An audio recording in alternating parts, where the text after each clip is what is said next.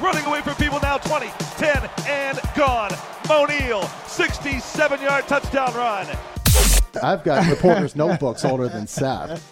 Soaring through the air, high-flying Slovakian. Fonte was always soft. Can't win on the road, they say. DeVito, pop pass, end zone, touchdown, and the ball game. DeVito, in relief, wins it for the Orange. This is Orange Nation, brought to you by Charles Heating and Air Conditioning with Stephen Fonte and Seth Goldberg. I've never enjoyed hearing that open more in my life than today. We're back.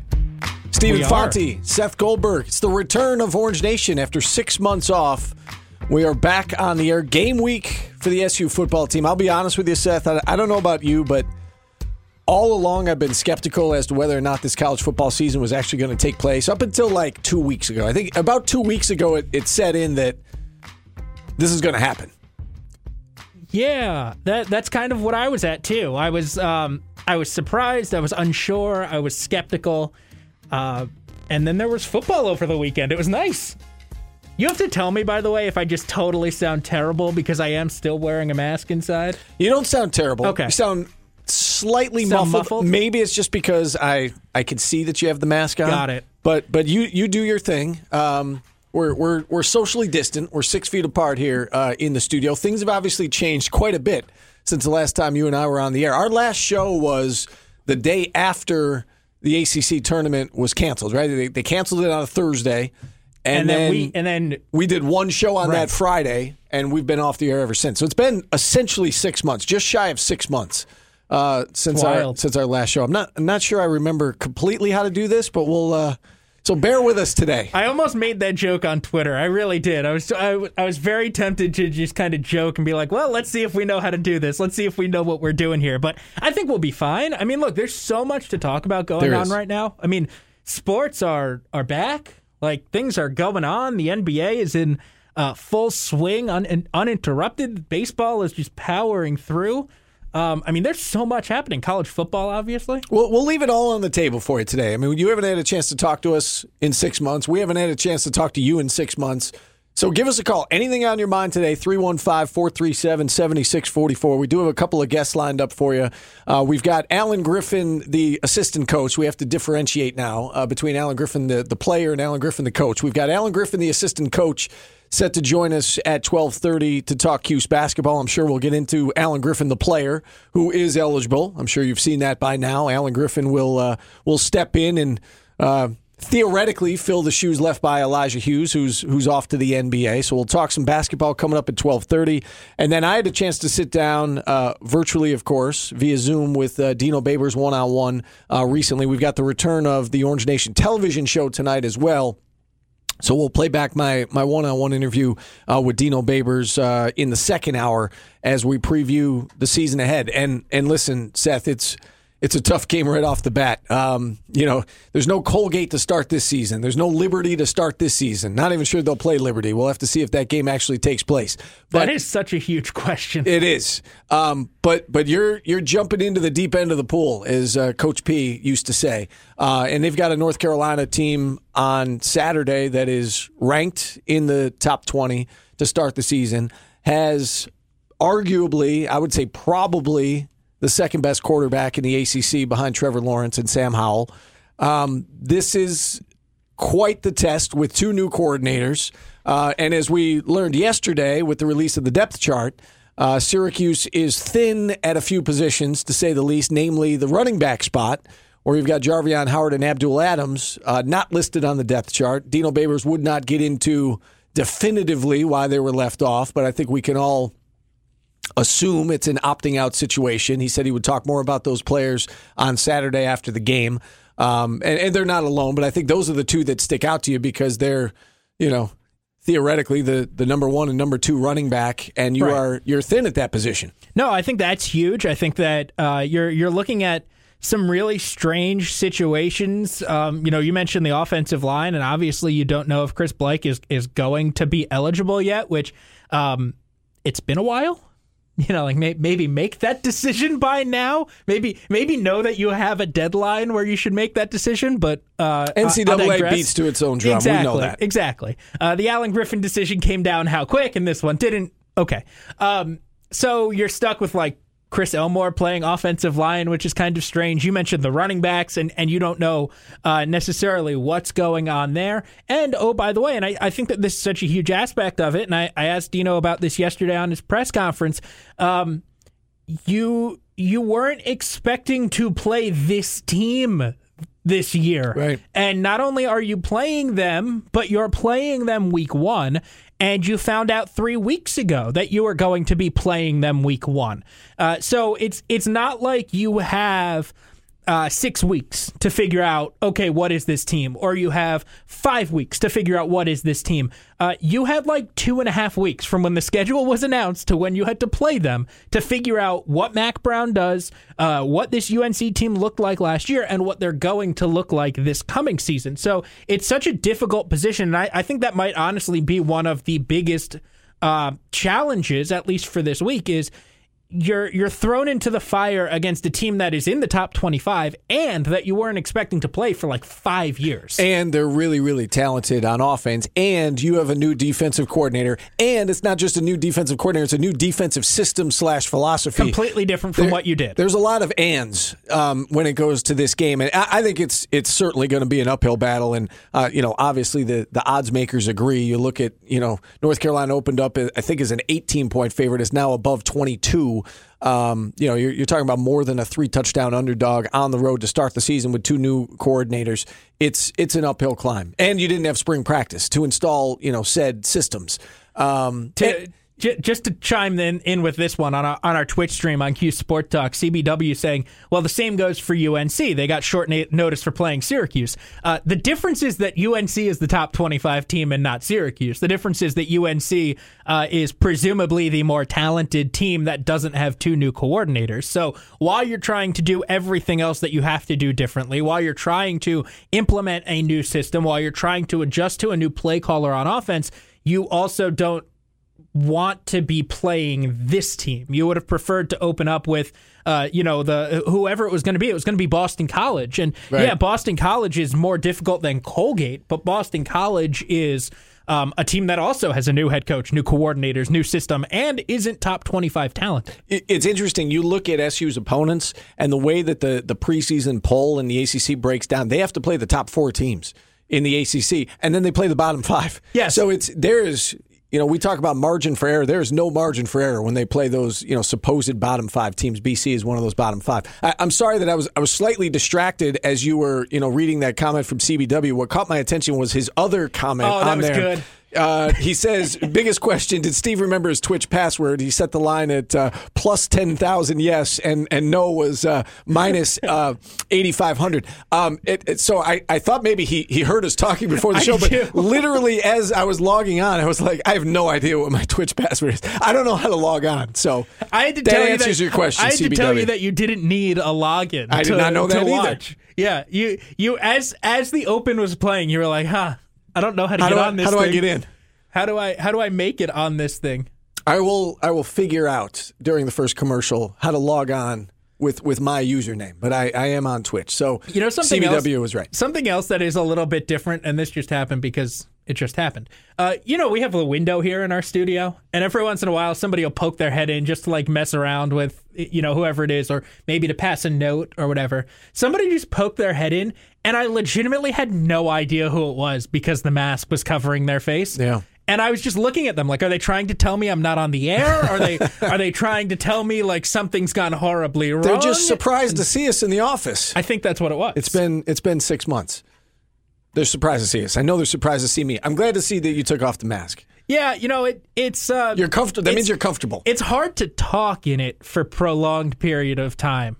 So I made it like 7 minutes. So I learned this about 3 weeks ago. The semester started up at Syracuse, and we are required in Newhouse and across the campus to wear a mask when we're teaching. So I learned that very quickly because when we're on Channel 9, like I wear a mask around the office. If I'm in my office, don't have to wear a mask. Anytime you get up and you walk around, you're in the hallways, wear a mask, which we do. And then when we get into the studio and we put our mics on and all that and get ready to go on, we take the mask off. So I was not aware how difficult it is to talk in said mask, but try teaching a class for 2.5 hours with the mask on. I felt like I was suffocating. So I think it's a wise move by you. Remove the mask. I'll wear it the other 6, 7, however many hours a day I'm here. I'll wear it at my desk and all of that. But I think that, if you watch on Twitch, we're pretty far apart. We're not going to touch each other if we both reach out. So I think we're probably good in here. I think we are as well. That's why I said you can take the mask off. I love the fact that people can see us on Twitch. Our good friend Chris McManus, my former co-host of this very show, chimes in. We had a kind of a running joke on the show. He used to tell me that I wear lavender a lot, and I didn't even realize I was doing this today, but I actually have a lavender shirt on. So he chimes in and said, Steve had months to prepare his favorite lavender shirt for today. This, by the way, Chris, it's not just my favorite lavender shirt. It is actually a brand new lavender shirt. I bought this, as you know, Seth. I've been named the co-host of Bridge Street. That happened last week. I bought this for Bridge Street, so I wore it on Bridge Street today. Yeah, have you had to, going off that, have you had to just totally update your wardrobe and change over your wardrobe? Because it's not like... I am in the process You're not like wearing the same thing as when you do sports at night, right? You're not necessarily wearing like jacket tie. You might go like jacket and that shirt. I will be honest with you. It is the most challenging part of the new position. Every morning, what do I wear? So it is a work in progress. I am in the process of trying to update my wardrobe. Have you been getting help from your wife in what to pick out? I've been getting help from several people, some of whom I don't ask for their advice, but they provide it anyway. And yes, my wife has been kind enough to chime in with her opinion as well. We did. I joked last week we went back to school shopping, not this weekend, but last weekend. Okay. Bought all sorts of new clothes, new shoes. I was ready to go back to school, and so Chris McManus, this is for you. This was one of my back to school shirts, a new lavender shirt that I broke out today for the return of Orange Nation. Long live upon further review. Very nice. I mean, that's a totally different thing that you're doing. I mean, it's like a weekend. How's that been? How's that been going? It's been great. It's a little different being up and dressed and ready to go. Like I'm up in the morning anyway, but there's a difference between being up and awake and being like on. And so we start taping some of the segments at 9 a.m. It's a live show from 10 to 11, but given COVID and everything, we do have to tape some segments with interviews and whatnot. And so we're taping at 9 a.m. So it's been different because I'm up and dressed by like 8. I'm not used to being in a jacket, and I haven't been wearing ties for Bridge Street, but you know what I mean. You're dressed up and ready to go by 8 o'clock. You're not around the house in like gym shorts, right? Not used to that, so I'm still getting used to that. It's still the quick turnaround from doing the 11 the night before to working the next day. I'm still figuring it out, but so far so good. I like it a lot. It's a fun show. Sistina's great, and we're gonna have a whole lot of fun. Good, and then you get to do that. Then you get to come here and talk sports for another couple hours. I went to bed last night. I don't know about you, but I had like this like nervous excitement that we were back on the air. I do too.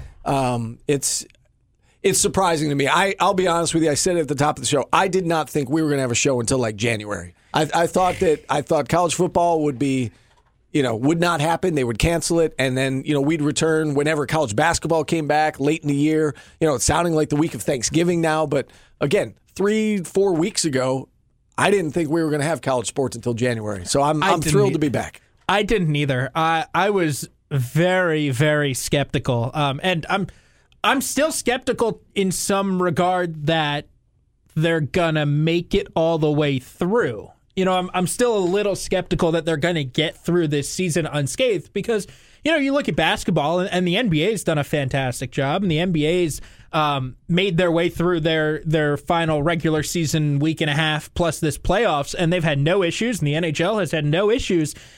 They're also like bubbling up and sequestering their players. Baseball hasn't, and baseball's had some major issues. Over the last month and a half, 7 weeks since they've restarted, they've had some really big problems, and they've constantly had teams that have had to miss 9, 10, 14 days in a row of games. And so I think that's more the model for college football. I'm not saying that you're going to have teams missing 2-week games at a time, but I think that you're going to have teams missing games more so than you do in the NBA. Just look at this weekend. They've already canceled games for this upcoming weekend, the first week of the season, and games are already off the schedule. I don't think there's any doubt about it, Seth, that they're going to have to work their way through some hiccups. And you talk about problems that Major League Baseball has had. How about problems that college campuses around the country have had? I mean, just look at SUNY Oneonta. Last week they, I would say, made some mistakes with how they brought the students back to campus, and immediately everybody had to turn around and go home. So I think you're going to see that. You're going to see, obviously, you have athletes mingling with other students, and it's a recipe for potential problems. And I think the football teams have to do a good job, and I think we've seen Syracuse certainly do this. They have to do as good a job as possible as trying to provide that bubble.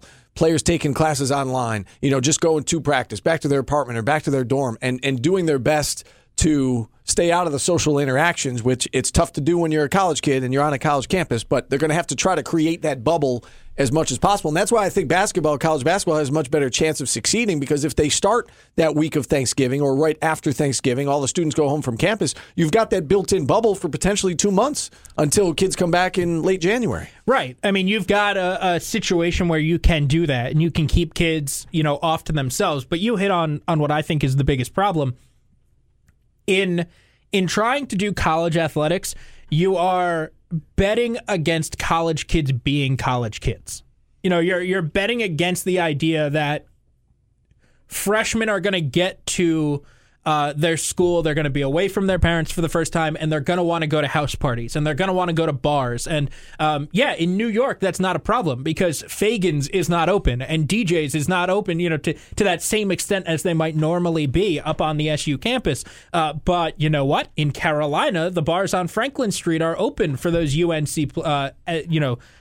kids, and the bars in Durham are open for the Duke kids. And in Ohio, the Ohio State kids can go to bars. And so everybody's living in this different world. Everybody's living in this kind of different set of rules. And so you're in a place like New York and, you can't just go buy drink after drink after drink. You have to buy food with it. You have to, have a plan and a table and things like that. That's not the case everywhere. And so when you're trying to bet against the natural instinct of an 18-year-old, you're probably in for some trouble. And to me, that's the biggest impediment to all of this, is that you're just hoping that 18, 19, and 20-year-olds fight against their instincts and use their better judgment and don't go out. And the thing with this disease is that all it takes is poor judgment by a player or two, right? And then all of a sudden you're in a whole lot of trouble. And it could be the starters and the backups are doing their job. It could be the third string redshirt freshman that's, he's not going to play and he goes to practice and then, he ends up going out and for whatever reason, he contracts the virus and then it cycles through the team. I mean, it could take literally one or two people on the team or players make a bad decision, and then you've got some big problems. We do need to take our first time out on the show again. Phone line's open. Everything's on the table today. Whatever you want to talk about. We're just happy to be back talking sports with you at 315-437-7644. You can check in with us on Twitch at Q Sports Talk. We're back after this on ESPN Radio. This is Orange Nation, brought to you by Charles Heating and Air Conditioning with Stephen Fonte and Seth Goldberg. Hour number 2 of Orange Nation underway on ESPN Radio. We'll get to my one-on-one interview with Dino Babers coming up in the next segment. We'll play that back for you tonight as well, at least a portion of it, on the return of the television version of Orange Nation from 7 to 7:30 on News Channel 9. We'll talk with Dino one-on-one. We'll also catch up with Zaire Franklin on the show tonight, who's getting set to start his 4th NFL season with the Colts. But we'll kick off hour number 2 right now by going to the phone lines. Dave in Syracuse, our first call of the new season. Dave, how are you? Guys, just elated to have you back, finally. Yeah, we're glad to be back as well. I'm glad that you're listening today and back on the show with us. Oh, absolutely. I'm sure everybody's been waiting on pins and needles. Yes. We've had enough Dan Levitard, and we want Steve back. So here we are. So I want to go right into football, guys. I know why we talk about the subject, but I'm tired of talking coronavirus. So I'm elated that they're having some sort of a season here. And so the 2 deep came out yesterday. And I got to admit, like most people, I am as clueless as I've ever been before a season starts as to what it's going to look like.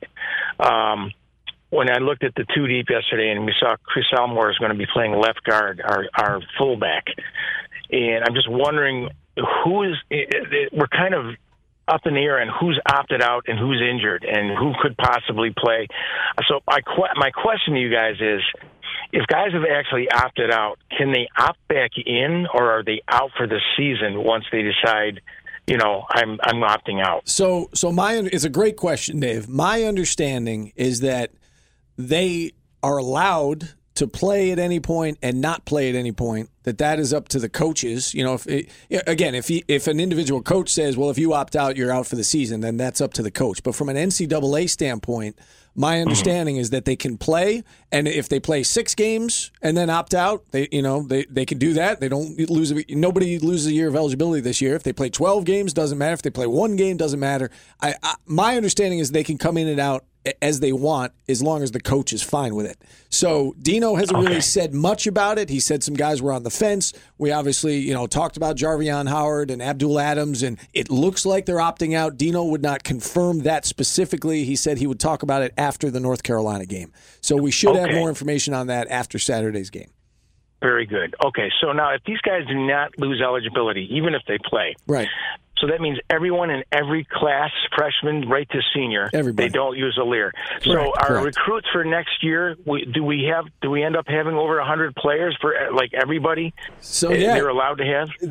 Yeah, go ahead, Seth. Yeah, I would. That's going to be part of it. They're going to have to figure out some kind of scholarship relaxation where it's okay to have 100 scholarship players rather than 85. That's going to be part of the calculation. And we're not just talking about football here, Dave. I mean, that's this is across many sports. Obviously, I mean, you look at what happened in the spring, and lacrosse. I know we don't have a baseball team here, but lacrosse, for instance, they've got guys who are coming back, unexpectedly coming back, and you've obviously got a full complement of freshmen coming in. So the NCAA is going to have to figure that out, as Seth said, with the relaxation of scholarship restrictions and limits and so on and so forth. There's a lot to figure out, but I'm glad the NCAA made this rule this year because so often we say that they're not out to help the student athlete. Obviously, telling the fall athletes, well, even if you play, you're not going to lose a year of eligibility. I think that eases everyone's mind, because I think the concern would be, well, I could sign up to play and I play 2 games and then all of a sudden the season is called off and now I've lost a whole year of eligibility. I'm glad the NCAA did that.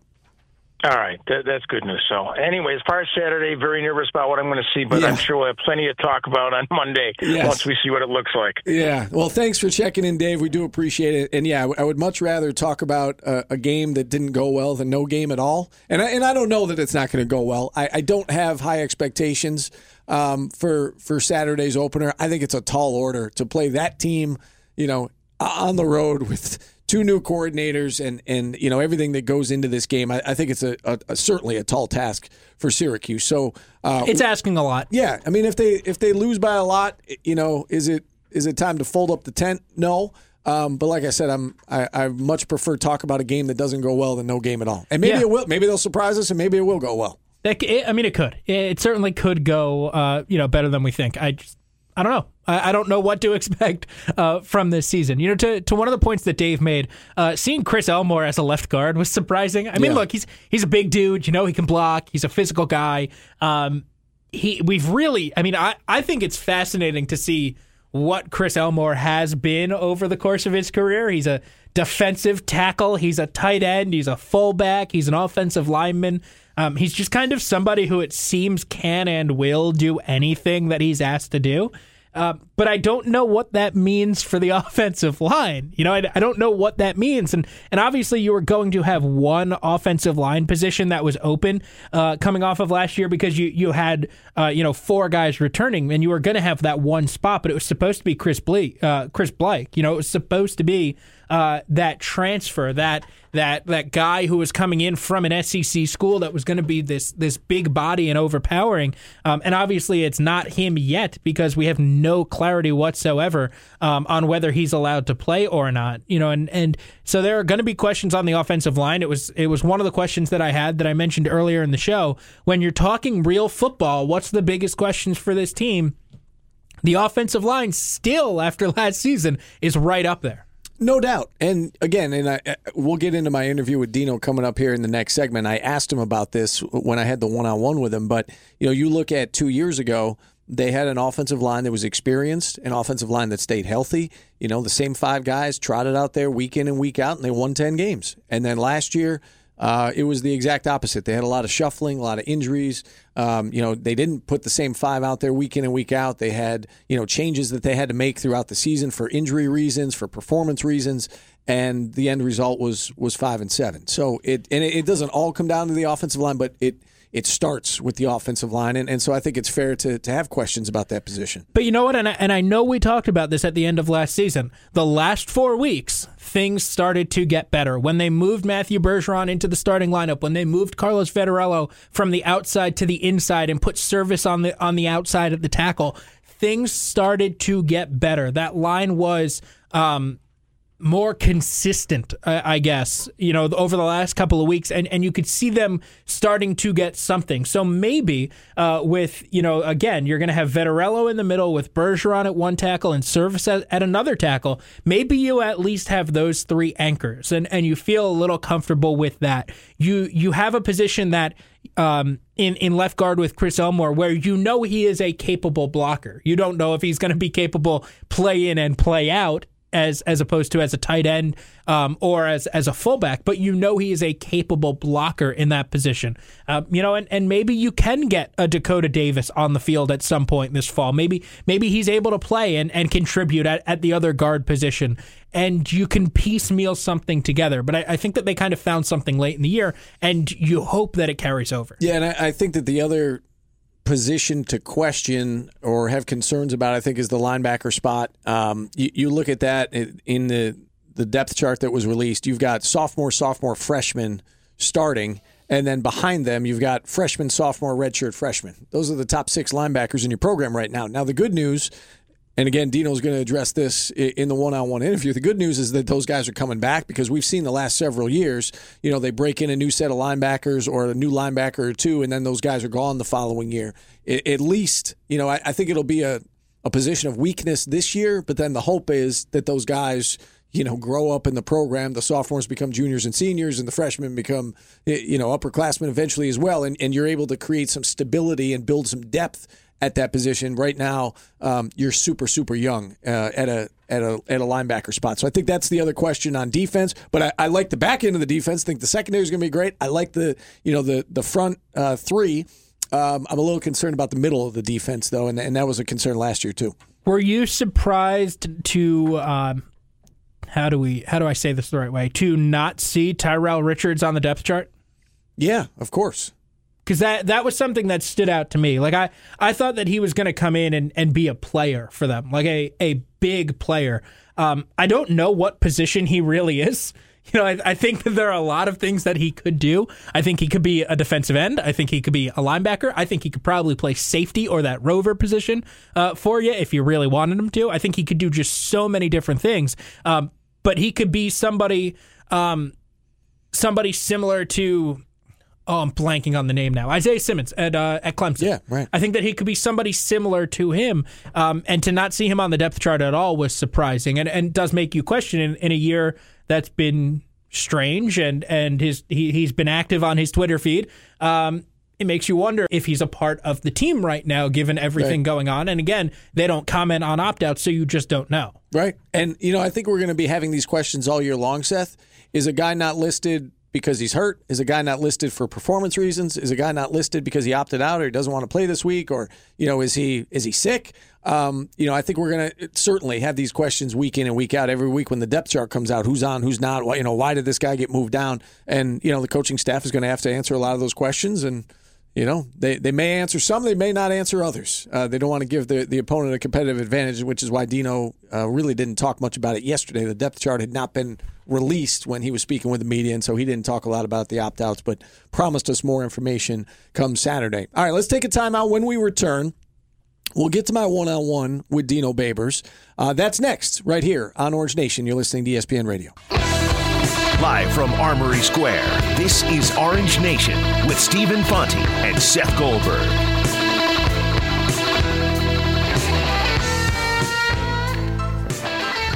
I thought we were doing today's business here, but nobody would know it, Seth, because you didn't play the proper open. I didn't have the thing up.